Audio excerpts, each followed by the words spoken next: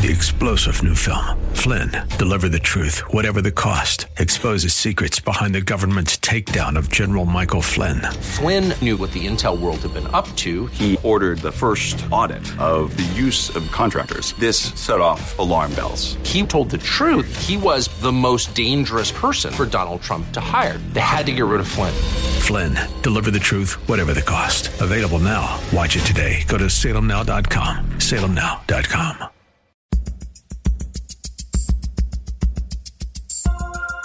Live from Northern California, it's Lifeline with Craig Roberts. He's the host of Northern California's longest-running conservative talk show. He's a man with a message, a conservative with compassion. He's Lifeline's own Craig Roberts. Oh, yes, he is, and he's here to say hello. Welcome. Good to have you with us for this Tuesday, the 16th of October. Happy belated birthday to my grandmother, who would have been 110 years old yesterday. Wow, that would have been a good long life. She made it to 93. That's a good run. And tomorrow, of course, we mark the anniversary of the Loma Prieta earthquake. So hope you have earthquake preparedness on your mind, and not only perhaps, the perennial concern over earthquakes in California, but might there be a bit of an earthquake here at the midterm elections, the general election coming up in just 3 short weeks from exactly today. We're going to spend some time talking about some of the critical measures and decisions that Californians will be deciding. Coming up later on, Joyce Cordy from Reimagine America will join us. There have been some victories for President Trump over the last 24 hours. We'll talk about those, talk about the long and short-term impacts of Hurricane Michael and, just the whole notion of the challenges economically of responding to these natural disasters. Hurricane Michael being the third largest in 21st century history. So pretty significant concerns there, widespread impact, and of course hundreds of thousands of people remain without electricity in the region to this very hour. We'll get a complete detailed report when Joyce Cordy joins us later on in tonight's program. All right, speaking of a whole lot of shaking going on, will be much shaking politically coming up on Tuesday, the 6th of November, during the midterm general election. Well, certainly a lot of important decisions that Californians will be asked to make. There are a total of 11 ballot propositions to consider, in addition to a number of statewide offices, including gubernatorial race. And, of course, we also have a race for the United States Senate. Joining me now from the Graduate School of Public Policy at Pepperdine University is the Dean, Pete Peterson. Pete, good to have you back on the show. Great to be with you again, Craig. Good time of the year for people like you because public policy, of course, is your specialty. And watching so many of these ballot propositions, for starters, that directly impact public policy is something that, well, frankly, all of us as Californians and residents of our great state here need to be not only aware of, but responding to as we go to the polls on Tuesday, November the 6th. Of the 11, talk to me about any major standouts. We may not have time to go through every single one, but in terms of the research that you have done, what are some of the ones that Californians really need to be aware of? Well, I think certainly Prop 10 is the one that's getting a lot of attention. This is the local rent control initiative that would essentially repeal an act known as the Costa-Hawkins Rental Housing Act, which would enable and empower every city and town within California to develop rent control policies. Currently, that's limited to a few cities, and this would essentially make it possible for rent control to move statewide. So does this mean that essentially communities across the state could do what has happened in areas like San Francisco and Berkeley? And I think if you talk to anybody that has been a landlord in either of those two cities, they say the two worst communities in California to own rental property would be San Francisco or Berkeley because of so many property control measures and rent controls. It's almost as if the renters have all the control and landlords have no say-so at all. Yes, and I happen to live in another one down here in Santa Monica, Craig, so I've seen that as well. And really what the research shows, and there was actually a great study on this, if the listeners want to look it up, it was issued by some academics at Stanford back in February, looked at the San Francisco housing market and the impact of rental control, and really found that it not only drives up the cost of rents because it reduces the amount of the development of rental units and housing, and also incentivizes landlords and developers to not only build new condominium units, but also to convert rental units into condominiums. So even though it's called rent control, really what it does over the long term is that it reduces the amount of available rental units, thereby driving up rents. And it strikes me that, fairness and being equal, well, those are important ideals, but there's also the American ideal of the free marketplace. And as many of the proponents of Proposition 10 are trying to market this and suggesting that, this is needed because we need to have some kind of fairness because rents have gotten so far out of control. But at the end of the day, isn't it really what the market will bear? And if the argument stands for this, then why don't we say that we need to have price controls, which essentially is what this is calling for, on car insurance and food and health care and everything else where we decide we're paying too much? Well, you're absolutely right, Craig, but I would say it's actually we're not letting the market work through how difficult we make it on empowering developers to build any kind of housing, much less rental housing. And so essentially what this measure is a response to is the fact that we've made it so difficult through CEQA and other regulations, both statewide and locally, to build housing. And so we've seen, obviously, housing rates, costs increase as well as rental rates increase. But we think the only response to that is not to attack the regulations to make it tough to build, but essentially to create a whole other set of regulations through rent control. So the recommendation from your viewpoint on Proposition 10 would be what, a no vote? I am a no on that. All right, I'm with you on that. All right, Prop 10, that certainly is one of the major ones. What else on your list? Well, certainly Prop 6, right? This is the gas tax measure, and a yes vote repeals the gas tax that puts actually, because it's in effect now, 12%, a 12-cent gas tax on every gallon of gas that we buy. For many of us, that's about $1.20 to $1.50 a fill up more. We already pay, as was recently evaluated, we are sixth in the nation on the level of state taxes on every gallon of gasoline already. And with that extra 12 cents, we move into second place, only behind Pennsylvania, in the amount of gas taxes that we pay. It's right around 60 cents a gallon, and that's before we even add the federal tax on top of that. The argument on the anti side to leave the gas tax in place is that we need the funding, which would end up being about $5 billion a year, to build roads and bridges and infrastructure and busing and other types of people moving transportation. But again, I think that Californians are already paying such high taxes already, not only on gas, but obviously in income and property and so on, that this is a measure that I think a lot of Californians are wondering whether we need it or not. Well, and certainly when you talk about an impact of $5 billion a year in a state whose budget is well north of $100 billion, it's less than 5% of the annual budget. And in addition to the 12-cent per gallon gas tax, there's also about a $50 additional fee that got tacked on to our annual DMV registration fees. I assume most folks probably noticed, seems like I'm paying a lot more this year than I did last year. That's the reason why. And, of course, I don't know about down your way, but here in the Bay Area, the irony is, we're seeing that money put to work already. They're building additional toll lanes, which means the freeway that I've already paid for with my taxes will now allow me to ride in it, and I can avoid some of the traffic if I'll only decide to pay even more. And in some areas, it can cost you as much as $9 to go just a scant few miles. Seems to me to be a little bit disingenuous. No, I agree with you on that, Craig. I think that Californians are taxed so heavily, and even in this category, again, as I said before, even without this 12 cents a gallon on top of what we're paying already, we're already sixth in the nation in the amount of gas taxes that we pay at the state level. With it, we're in second place. And again, I just don't think we're seeing the bang for the buck and the money that we're paying already. Obviously, I think most commuters are seeing all these SB1 signs being put up all over the state as a way of trying to let people know that their tax dollars are at work. But again, this is we're paying very high taxes across the board, and one of my other real problems with this tax is that these kinds of gas taxes always are regressive. They're always hurting those at the lower end of the economic spectrum.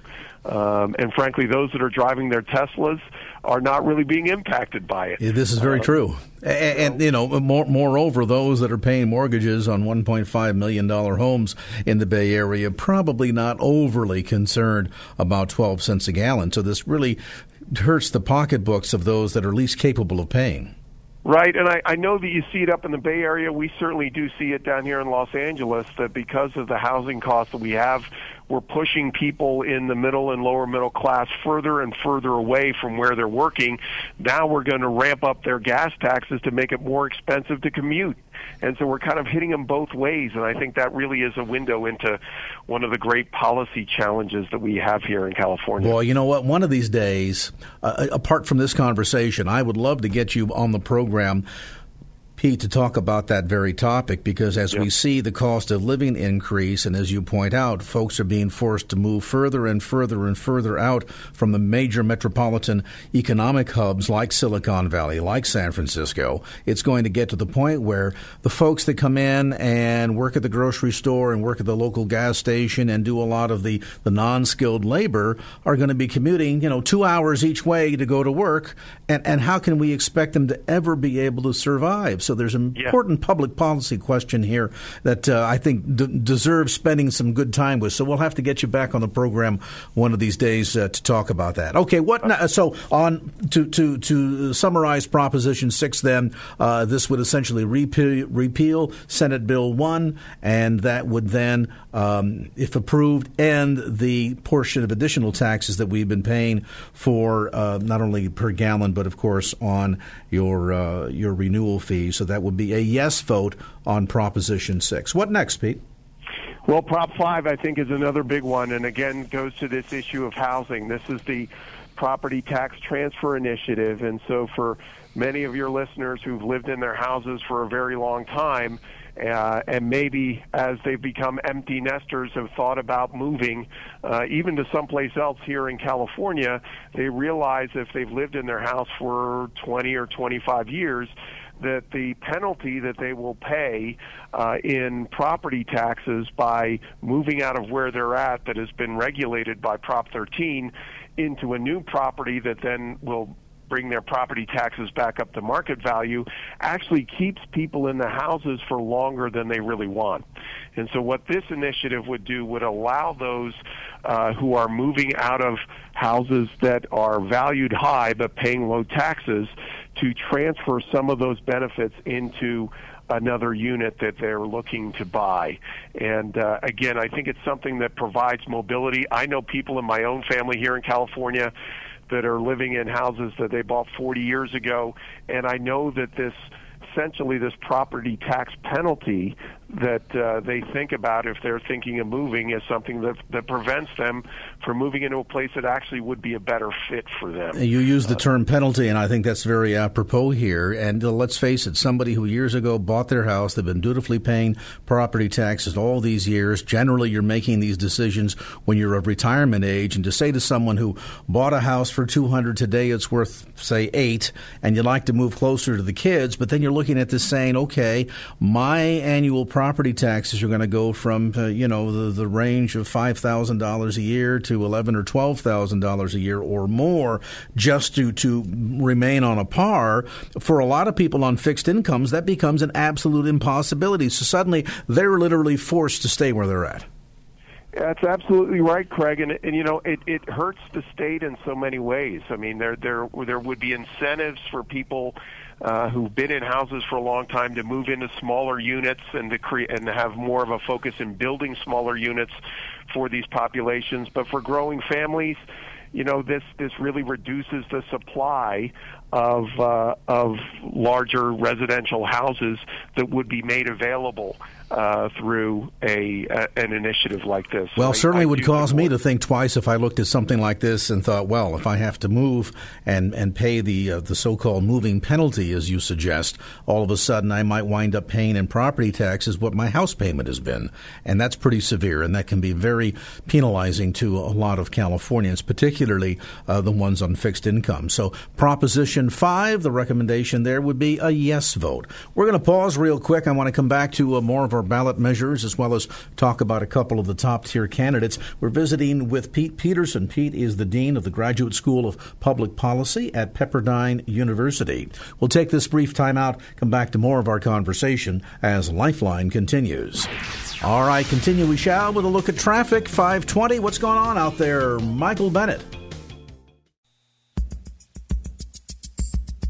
And now back to Lifeline with Craig Roberts. A look at the California ballot measures and some of the important candidates coming up to a ballot box near you. Tuesday, November the 6th, of course, is the midterm general election. We're getting some insight from the Dean of the Graduate School of Public Policy at Pepperdine University, Pete Peterson. Pete, here in the Bay Area, one of the propositions that has an awful lot of money being thrown at it, frankly, from both sides, and that's Proposition 8. Can you give us insight into this? What is this business about? If this thing passes, folks that are on dialysis will suddenly be forced to go to emergency rooms. That's the one ad we hear all the time. Right, and Craig, Prop 8 actually happens to be one of the two initiatives, including Prop 10, that have just got over $100 million in advertising. Wow. So the reason that you're seeing a lot of it up there is we're seeing a lot of it down here in Los Angeles. The cut through all of the gobbledygook around this particular measure, really what this is about is the SEIU union fighting against the major private sector provider of dialysis services, which is a company called DaVita. DaVita does not happen to be unionized, whereas a lot of the smaller operations are. And as has been shown in many reports about this measure, the SEIU union is the predominant spender on the pro side for this because they essentially want to force DaVita to unionize the staffing in their clinics. It is very hard, as this initiative proposes, to go into the inner workings of a budget of these companies and somehow force them to devote more of their profits to service. It is again, like we were talking about in rent control, another cost control measure, a price control measure that rarely, if ever, works. So it sounds like recommendation on Prop 8 would be no. Yeah. I'm a no on that. All right. In the few moments that remain, let's spin to the candidates unless there's another burning proposition you want to address. One of the areas I'd like to have you comment on is our gubernatorial race. Sure. Well, we have Gavin Newsom, who seems like he's been waiting to be governor for about 15 years. And then John Cox, who is a businessman out of San Diego, running against him on the Republican side. I think Newsom has really tried to play this as cautiously as possible, only agreeing to one debate that happened up there in San Francisco a couple weeks ago. The polls show that there has been a tightening there over the last month. In fact, one poll that I've seen actually has this within about 5 points with Newsom leading. It is going to take a major effort on the part of John Cox to win. But I think the fact that this is within at least double digits at this point shows that voters really do want people to be talking not just about some resistance movement for the state, but really to fix the problem, so many of which we're talking about here that they're looking to initiatives to try to solve. And certainly at the end of the day, bringing a sense of balance with a legislature that has been entirely controlled by Democrats for many, many years. Some see this, too, as an opportunity to kind of put the brakes on a little bit, bring a sense of balance back into government. I don't know that that's something that'll ever fully happen in this state, at least not in my lifetime, but we can certainly take an opportunity here to support John Cox and try to restore some of that balance. It's going to be an interesting senatorial race here. It has been, particularly given the fact that officially the Democrat Party has not been real keen over Dianne Feinstein going back to Washington for another 6 years. That's absolutely right, Craig, and I think this race is a real window into the inner fracturing that's happening within the California Democratic Party. Obviously, we have State Senator Kevin DeLeon, who's seen really as a very progressive candidate, specifically on issues of the environment. He's someone that has been very aggressive in his attacks against Senator Feinstein. You're right to say that Senator Feinstein did not even win the endorsement of the state party at their recent convention. And so, again, I think it really shows what is going on within that movement, which is essentially a break between the old New Deal Democrat wing of the Democratic Party and the new Bernie Sanders wing of the party. Yeah, certainly some of the old school baby boomer generation hanging on for dear life, and you can certainly see a groundswell of a shift taking place. It's as if the response to the last year and a half under Donald Trump has been the Democrat Party to go even further in the way out left direction, which seems to be a little bit ironic, but it won't be the first time they didn't read the tea leaves very accurately. Yeah, no, I agree. And I think that the split that we're seeing in the party is happening nationally, but to see it Democrat versus Democrat as we're seeing in this U.S. Senate race, I think really highlights this division between the younger, more aggressive, progressive part of the wing of the Democratic Party and those that are more on the moderate side. Increasingly, there are not many places for moderate Democrats to support. Our friends at the California Family Council have a voter guide available. Anywhere else that you can recommend listeners to go to get more information?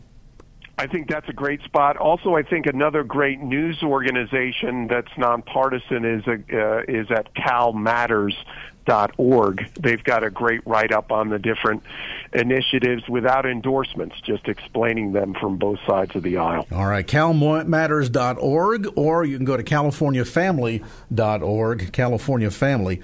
Our thanks to Pete Peterson, Dean of the Graduate School of Public Policy at Pepperdine University, and more information about his work and that great organization online at pepperdine.edu. Thanks, Pete, for the time, and we'll circle back and talk about some more of these deep public policy issues. Like to get in there, maybe spend a whole hour with you one of these days. I'll look forward to it, Craig. All right, my friend, take care. Pete Peterson, again with Pepperdine University, on the web at pepperdine.edu. 5:31, the clock tells me. Let's see what Michael Bennett tells me, and you too, about traffic. Michael? And now back to Lifeline with Craig Roberts. It's always a shame that on a day like today, when there's really nothing going on in the news to talk about, and then we get a high-profile guest like Joyce Cordy and wind up discussing, pumpkin pie recipes for a half hour. No, I'm kidding. Joyce Cordy, host of Reimagine America, heard Sunday mornings at 9 a.m. on our sister station, 860 a.m., The Answer. And Joyce has been a busy bee with the political season and so much going on news-wise. And Joyce, thank you for carving some time out of your busy schedule to join us with some insights on all of this. I got to get your commentary or your response first to the court decision throwing out the lawsuit that had been filed by Stormy Daniels against President Trump, and President Trump's thank you note, calling her horse face. Well, on the day after the Congressional Research Service and the CBO agreed that we're going to have a $749 billion budget deficit, I thought that was a gift to the president.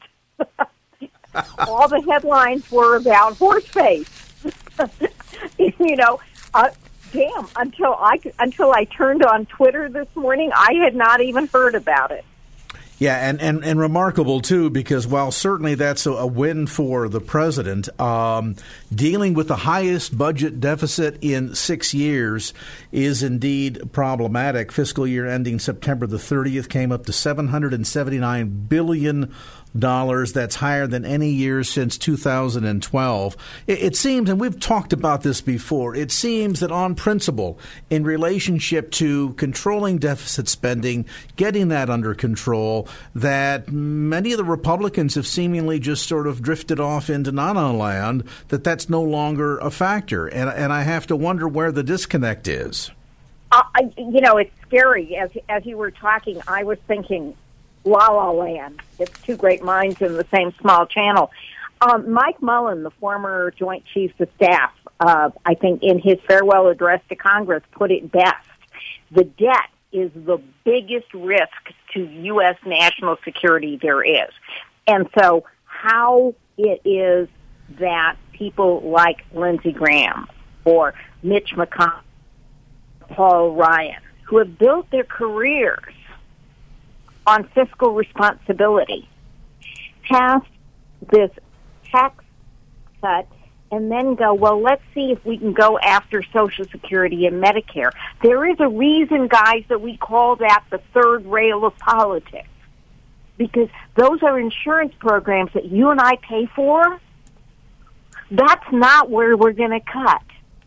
And, Craig, if we could get away from being two warring camps, over people who tweet about horseface, we might actually be able to take a bipartisan look at a solution called Social Security 2100, which for the price of a latte, that's what it would cost you, one Starbucks latte a month, we could increase payments, current payments to the bottom half of Social Security recipients, people who get $600-700 a month, who could use some help. And we would also ensure that until the year 2100, we had fully funded it. Now, the fiscally responsible me says that's a really good, cheap solution. Why Mitch McConnell says we can't consider it because it's a tax increase makes me want to bang my head against the wall. Well, and there certainly seems to be a disconnect here. I mean, even as, we point out in jest that, a lot of America today is talking about Stormy Daniels' loss in court in that defamation suit with President Trump, and Trump characterizing her as horseface, and, lots of chit-chat going back and forth. And yet here we are with an announcement that we've got an $800 billion budget deficit for the new fiscal year, and our total debt right now sits at $21.6 trillion. And you got to say that fast because it moves so quickly. You could add another $1 trillion before you get the whole sentence out. And yet, with those realities and the recent tax cuts, the first thing that they go to is, well, we need to revisit what's going on with Medicare, Medicaid, and Social Security. Really? Does someone need to remind them we're in a midterm election and they're going to be fighting for their lives yet once again in just 2 short years? Well, I go back to my business background and I say, that is the worst marketing strategy I've ever heard of. It's backwards. It also doesn't serve the greater good of the greater many. Things like you're not going to do away. One, it's not going to happen. All right. The best way to guarantee a blue wave is to threaten Medicare and Social Security. Well, and particularly as you look at the number of baby boomers that are reaching retirement age, there's 10,000 of us every day that reach retirement age. And in short order, there's going to be 80 million Americans that will be collecting on the Social Security that they had dutifully paid into over the course of their working years, and they're going to expect that money. And coming in and saying, well, we did this big tax cut, and now we can't close the budget deficit, so we'll take the money from Social Security. I mean, I realize that part of it might be rhetoric, but, the notion of that being the political third rail seems to be lost on some of them. And I'm a little taken aback that there would be engagement in that kind of rhetoric so close to the midterm elections with so many races that are so tight that it could go either way. It just seems as if it's dangerous fire to be playing with. It is playing with fire. It's definitely playing with fire. And again, the solutions are there, and they're not costly if you do them now. You know, if we'd gone with the Simpson-Bowles approach when Obama first came into office, if in 2010 we had gone with the Simpson-Bowles approach, we wouldn't have to talk about Medicare and Social Security because they would be fully funded, okay? And we would be paying down the deficit. But it means that people have to pay their taxes.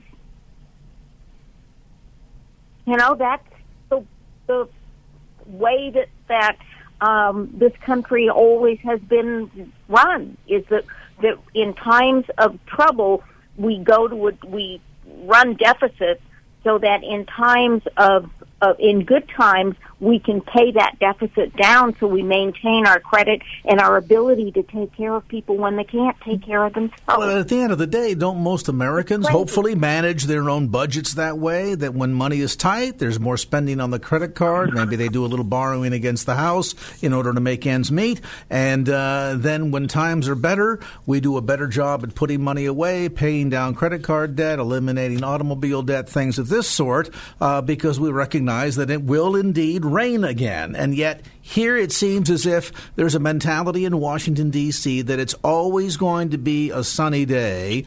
And the argument goes, well, the recent tax cuts will free up so much cash to get things moving that we'll see such a huge influx of tax dollars coming into the Treasury that from there will be the source that will help us pay down the deficit. So if that be the case, we've seen a significant reduction in corporate taxes.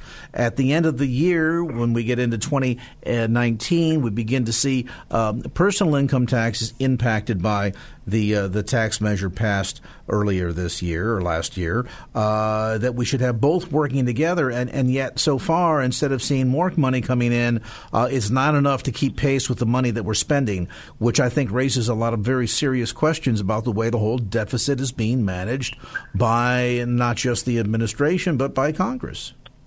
Well, I think more by Congress, which really controls the purse strings, than the administration.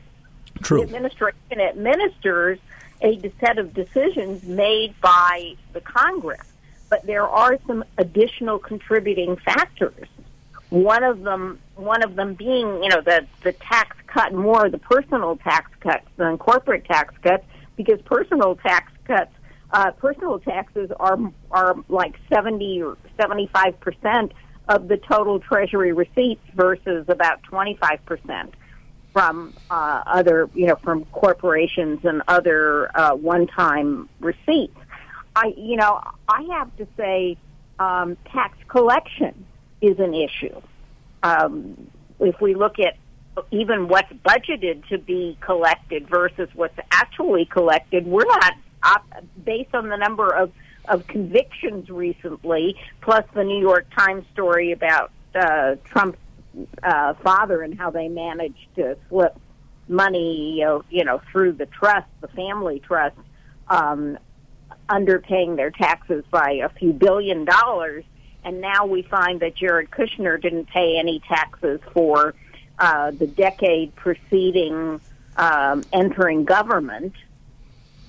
We've got a question of enforcement, too, that goes to the fundamentals of fairness. Since the passage of the 16th Amendment, which is the income tax amendment, we have always said that our income tax system should be progressive. In other words, the more you have, the more that you end up paying. And that's fair. You can't take from people who don't have. And yet, this particular set of circumstances, when you start saying, okay, we're going to attack social spending while reducing taxes, hit right squarely in the middle class. And when you say immigration, and when you say we need immigrants in order to pay their Social Security, to pay out the folks, the baby boomers, that doesn't work either if you have so much low-wage immigration. Those people can't pay enough to make up the difference. And those are not only very problematic issues, but again, goes to the core of how voters may respond. And it's too early to tell, certainly, the impact of the tax cut on individual personal income taxes. A lot of the people that I've spoken to say, you know what, for the average middle-class worker, it's probably going to be a wash. In which case, then, if the corporation that you worked for didn't decide to be overly generous and provide you with a nice salary increase or maybe a bonus following the corporate tax reduction, then the question goes to, well, all right, we've got more people working, but they're not working for more money. And we continue to see, certainly in regions like the Bay Area, a significant increase in the cost of living. Well, somewhere, somehow, something's got to give, as the song goes. And my fear is what may end up giving is a change in the direction of political power in Washington, D.C., because it could be argued by that ever-increasing number of recipients of Social Security and Medicare that they're kind of the sacrificial lamb here. So you put in 50, 60 years, whatever it might be, working, and then your reward is you're going to get less than you anticipated because we're trying to close a budget deficit. What? That's not going to bode well, certainly at the bank for retirees, and it may not bode very well at the ballot box for politicians in Washington, D.C. We're going to get back to more of our conversation. Joyce Cordy is with us today. Joyce's program, by the way, Reimagine America, can be heard every Sunday morning. It's the smart alternative to a lot of the talking head nonsense on TV. You can check her out Sunday mornings, 9 a.m. on our sister station, 860 a.m. The Answer. Also get information about Joyce's insights at reimagineamerica.org. That's reimagineamerica.org. We take this brief time out, and when we come back, we'll get back to more of our visit with Joyce Cordy. Right now, though, a quick visit with Michael Bennett in the KFAX Traffic Center. Michael? Joyce Cordy is with us from Reimagine America. Her program Sunday mornings at 9 a.m. on our sister station, 860 a.m. The Answer. Information on the web at reimagineamerica.org. That's reimagineamerica.org. One of the other factors I think that's going to play into this, we've just come through the third worst storm, and I think the news was reporting in the 20th or 21st century history with Hurricane Michael, and we're still trying to even come to terms with the degree of damage, let alone even being able to put a figure on what it's going to cost to recover from this. And you add Florence and Sandy and all of these natural disasters that begin to add up, and after a while, with money coming in from the federal government to provide relief, this begins to put a burden on our tax revenues as well. And this is not even, these are things that you can't even really budget for, can you? Well, they do budget, but it's always an estimate. And this storm, like Maria in Puerto Rico, hit an area which is particularly poor. And so the ability to rebuild, especially such devastation, I mean, you know, it's like a bomb went off. It is something we need to, one, address, and then we need to prepare for it. I don't doubt that climate change is upon us, nor do I doubt that we human beings contribute to it. There is actually a French study out today that says it's the idea of, from the Paris Accords, that we could reforest Europe and that would solve the problem is not the right answer. Well, and there was just a pretty devastating report out by the UN, which gives some troubling insights. I mean, how much of this is easily manageable and reversible, I think, is a matter of debate. But the reality of some of the challenges that we are facing is certainly there. And, you know, whether this is due to global climate change or, you know, just simply the ebb and flow of weather, there's no doubt about the fact that the fiscal impact is pretty significant. It's huge. It's huge, and it's year over year, so it's compounding. So it's a deeper and deeper hole. But things like, FEMA plans, their budget plans for natural disaster. But, Craig, we're all living on borrowed time out here. I mean, one of these days, we're going to have another 7 or 8 point earthquake somewhere, either in Southern California or here, hopefully not on the Hayward Fault, which would be truly catastrophic. And we're going to be looking at those federal dollars as well. And so that goes back to our original discussion that says, if the American people want the benefits of health care and Social Security and Medicare and all these other things that housing, back to your commercial, the absolute immorality in an area where your basic starter bungalow is $1.5 million, that 80% of people who live here can't really afford their home, even if they own one, they couldn't buy it again. That things like homelessness and those social issues are so fundamental to our value system that you've got to be willing to pay for them. Well, and the irony is there's a couple of ballot measures that have been tossed on, propositions that we'll take a look at 3 weeks from today, in fact, that only attempt to put a bit of a Band-Aid on it. I think one, would provide something like 20,000 temporary housing units for people that have a demonstrative problem with mental health-related issues. But we're not talking about providing them jobs and rehabilitation and putting them into a decent home. We're talking about short-term warehousing, like, let's set up a couple of tough sheds and consider that having addressed the problem. It's bigger than we realize, and sadly, we've not yet waken up to the reality that we've got a big situation on our hands here. And it's one thing to be celebrating low unemployment and to be talking about the spectacular numbers on Wall Street, so on and so forth. But there are hidden demons kind of lurking in the shadows that, as you point out in your observation regarding the earthquakes. Tomorrow was the 29th anniversary, coincidentally, of the Loma Prieta earthquake, which was the last devastating one that we had here in the San Francisco Bay Area. And before we say goodnight tonight, the next one could hit. And we are ill prepared for not just the day-to-day events, let alone dealing with these kinds of emergencies. And meanwhile, we go la-di-da off to consider doing more tax reductions. Believe me, I'm all in favor of paying the least amount of taxes possible, and I think there's huge degrees of waste and mismanagement and bloated spending and far too many people on the public dole. But all of that said, we've got to look at not just what's coming in and what's going out, but have a better, more reasonable, balanced approach to this, because, my goodness, Joyce, otherwise, if the average family managed their day-to-day fiscal budget the way Washington, D.C. does, we'd all be filing Chapter 11.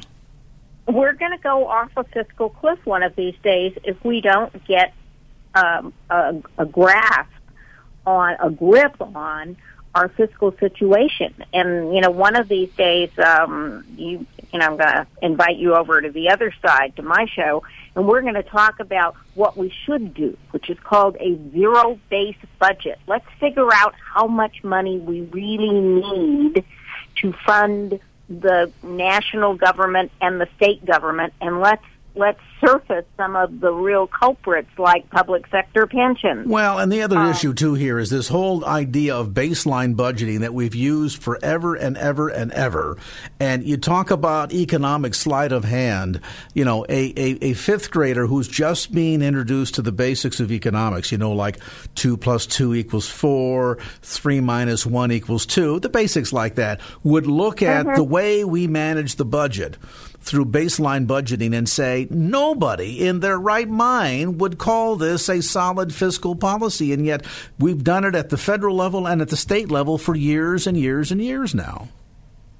Oh, we've been doing it for decades. We've been doing it since World War II. It is time to take a step back. Look at the Pentagon, for example. It is time to take a step back and say, here's where we are. Here's the mission vision statement. Here's the plan to get there. How much should that cost? Forget what's in the budget today. How much should that cost? And this individual congressional district idea that, you can't take jobs away from my McDonald's plant because, there would be jobs lost, but they'd be gained somewhere else, is we have to stop thinking that way. We've got to find out what government really should cost. We've got to explain that to the American people, and then we've all got to belly up to the bar and pay for it. And at the same token, come to agreement as to what we're willing to do without. And, these are the kind of decisions that families have to make all the time, adults have to make all the time. Sadly, there seems to be a shortage of adults, at least, in Washington, D.C., willing to make the tough decisions, and instead all we do is kick the can down the road yet once again. And one of these days, as my mother used to say, the chickens are going to come home to roost. And then what?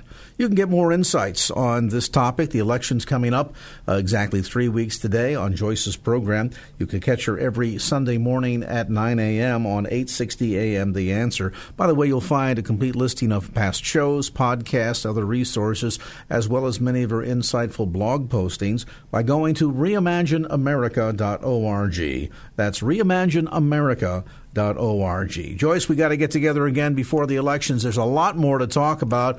We're out of time for today, but we'll see if we can't circle back here quite shortly because no doubt the continuing slow news day will have its impact on the ballot box come Tuesday, November the 6th. Joyce Cordy with reimagineamerica.org. 6 o'clock from KFAX. We are going to get you a look at some traffic right now and the latest with Michael Bennett. Michael? 3-star General Michael J. Flynn, head of the Pentagon Intelligence Agency, knew all the government's dirty secrets. He was one of the most respected generals in the military. Flynn knew what the intel world had been up to. He understood its funding. He ordered the first audit of the use of contractors. This set off alarm bells. The explosive new documentary, Flynn, Deliver the Truth, Whatever the Cost, uncovers the facts behind this scandal. Flynn told the truth. He was the most dangerous person for Donald Trump to hire. I find out the worst enemy that I'm going to face in my life is right here in America. They took my assessment and they wanted me to change it. And I was like, I'm not changing it. They had to get rid of Flynn. With in-depth interviews, archival footage, and never-before-seen personal records of the man behind the headlines. I just felt like I was drowning. Flynn, Deliver the Truth, Whatever the Cost. Available now. Watch it today. Go to salemnow.com. salemnow.com.